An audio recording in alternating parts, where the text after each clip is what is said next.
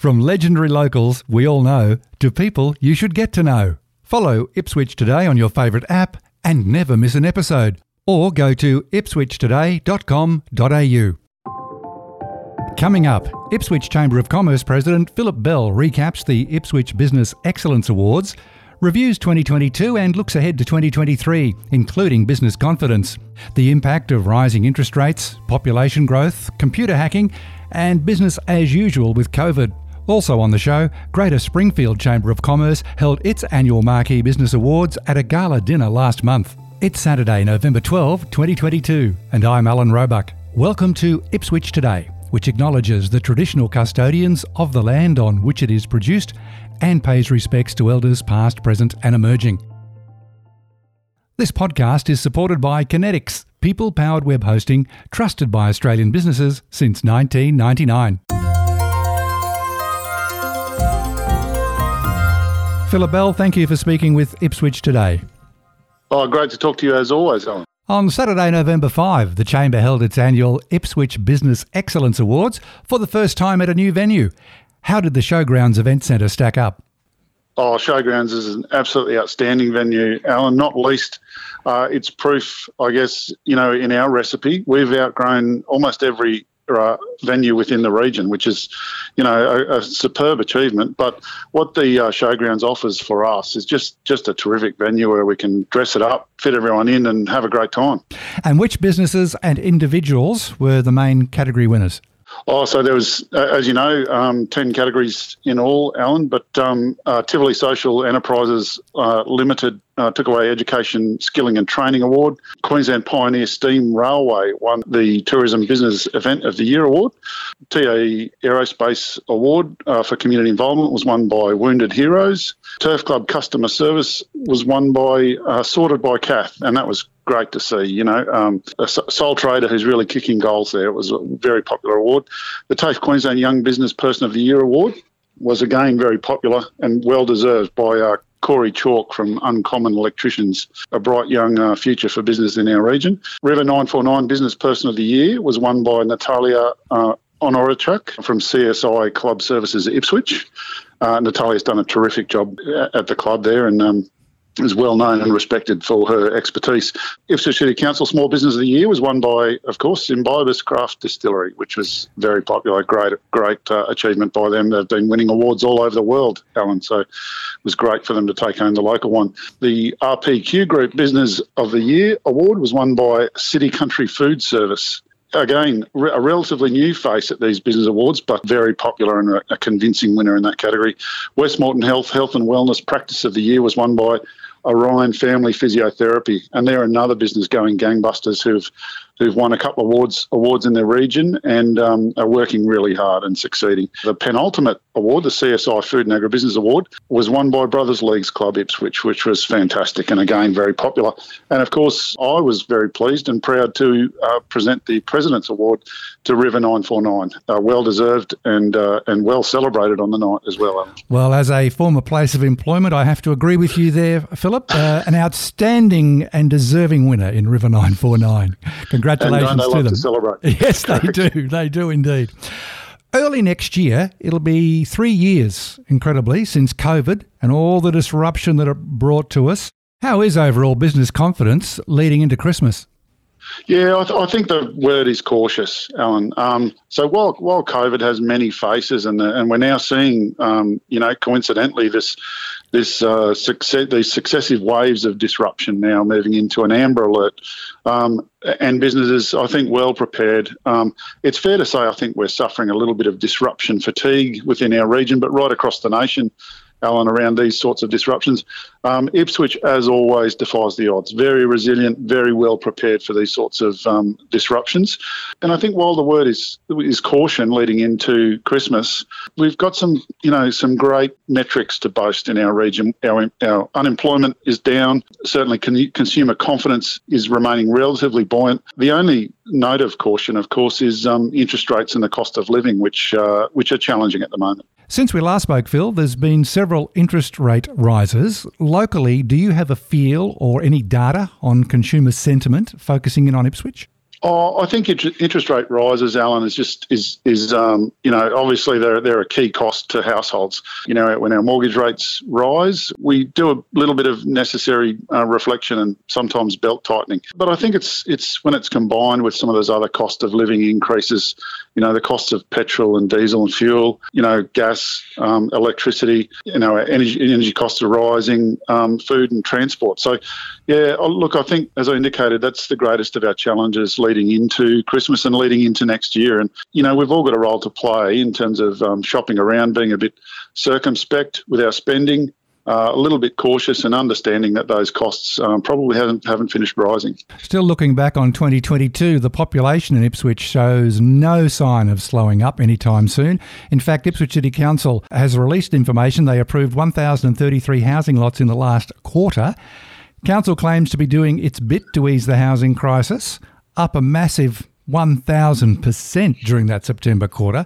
Now, that's probably more coincidence than good planning, but still a very strong increase regardless. Do you think interest rates hikes will slow this growth?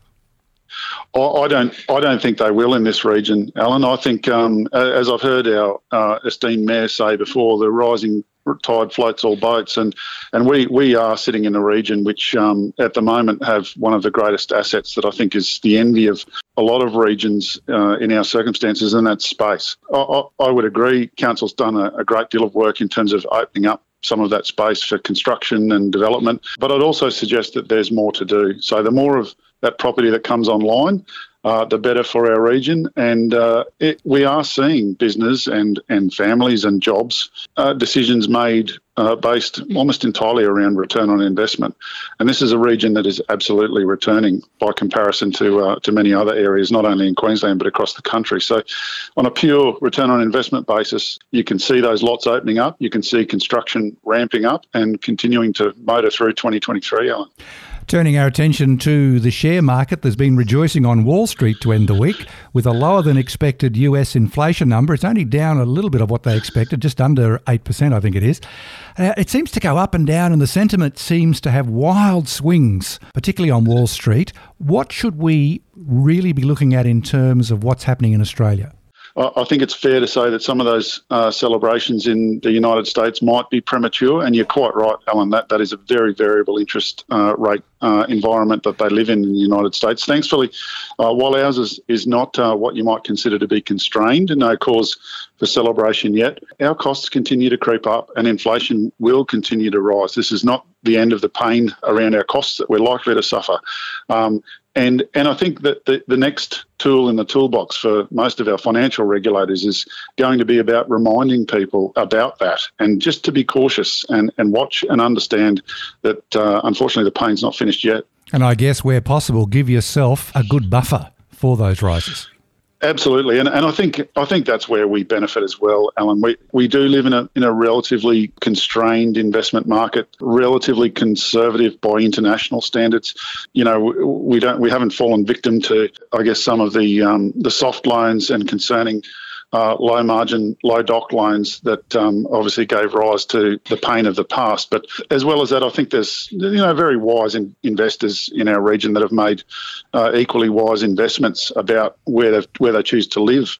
As I said, the region's got a lot going for it, and the return on investment is there if investors and owners can hang in there. The other big story in the news that just won't go away is the data hack story with Medibank and Optus. What are you hearing from small to medium businesses about being targeted, and what additional measures should small businesses take? Yeah, look, this is really, really coming at a massive cost, and I think what we're also seeing is some of the costs of the caution and extra layers of security starting to flow through to, our product and service prices. So, I did hear reports that the scams and hacks had reached epidemic proportions, and I don't think that's unreasonable. I know even the most cautious people can be stung by some of the more frequent scams and data hacks that are going on at the moment. And equally, sometimes all you need to do is be a customer of a business that doesn't have the necessary levels of security. So my view on this, Alan, is that it's time for regulators to act and get serious. So government has a role to play, in my mind, when markets fail. fail. And my suggestion is we are failing. Our cross-jurisdictional powers are limited, and the tools in the toolbox aren't there, I think, to send a necessary deterrent and punishment to those offenders in this space. And I think it's time for governments of every level to act. Would it be fair to say, Phil, that small to medium business owners should now be paying attention to this and looking at their own data systems and computer systems? Well, absolutely they should, not only for the benefit of themselves but of their customers. So we should be acutely aware, Alan, that if we as a business suffer a breach, our customers will absolutely, for good reason, lose confidence in our systems and our security. So where one very minor breach can compromise, the sustainability of your entire business. So it's very much time for caution. Very much time to look into your data, how much of it you need to keep and whether you can keep it securely, and time, if necessary, to apologise for extra checks and extra layers of security just to keep your customers safe. Let's wrap it up by looking ahead to 2023. You've given a very good appraisal on what you think's happening in the housing market in the Ipswich region. Are there any dark clouds at all on the horizon? Well, again, Alan, and I hate saying this because it's not a good answer to your question, but what we should be concerned about, I think, is what we don't know. So I think we're well aware of some of the shocks and impacts that might come our way in 2023 around, what the next wave of COVID might look like, how extreme it might be. Again, you've raised great issues of concern around our data hacks and scams, but my greatest concern is what's over the horizon that we don't know about. So I think it's good for the festive season for business people to, if they can, pause and take stock of how they can insulate their business against the unknown shocks that might be coming our way. But at the same time, it's a great time to plan for success, whether that's growth, whether that's more time out of the business, spending with your family. I just think it's a great time across this festive period to prepare, and that's what I'd be encouraging. Well, on that festive note, Philip Bell, thanks once again for speaking with Ipswich Today. Always a pleasure, Alan. Thanks for the call.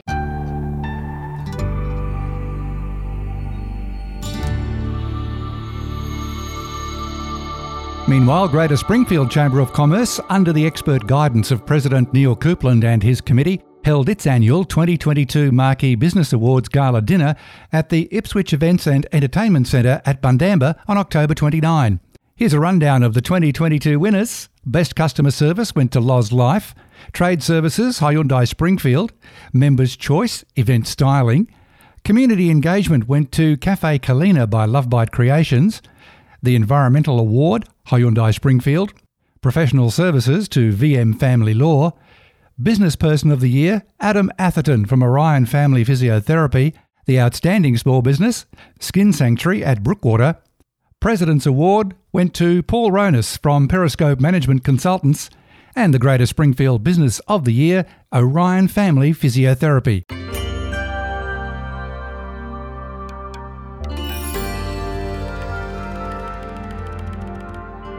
From November 11, Queensland's traffic light system for COVID moved to amber.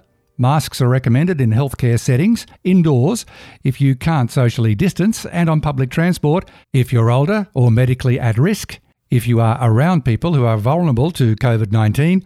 And remember to stay at home if you're sick, maintain good hygiene, and keep up to date with your vaccinations. And a reminder to look for handy links in the show notes. Ipswich Today is supported by Kinetics, people-powered web hosting trusted by Australian businesses since 1999. This podcast is also listener-supported. Please make a once-only gift or regular donation to help keep it online. Just go to ipswichtoday.com.au and click the donate button on the homepage to make a payment through PayPal. Follow and stream this podcast from your favourite app, including iHeartRadio and Amazon Music, or play Ipswich Today on smart speakers. Music is supplied by Purple Planet Music. This is Alan Roebuck. Thank you for listening.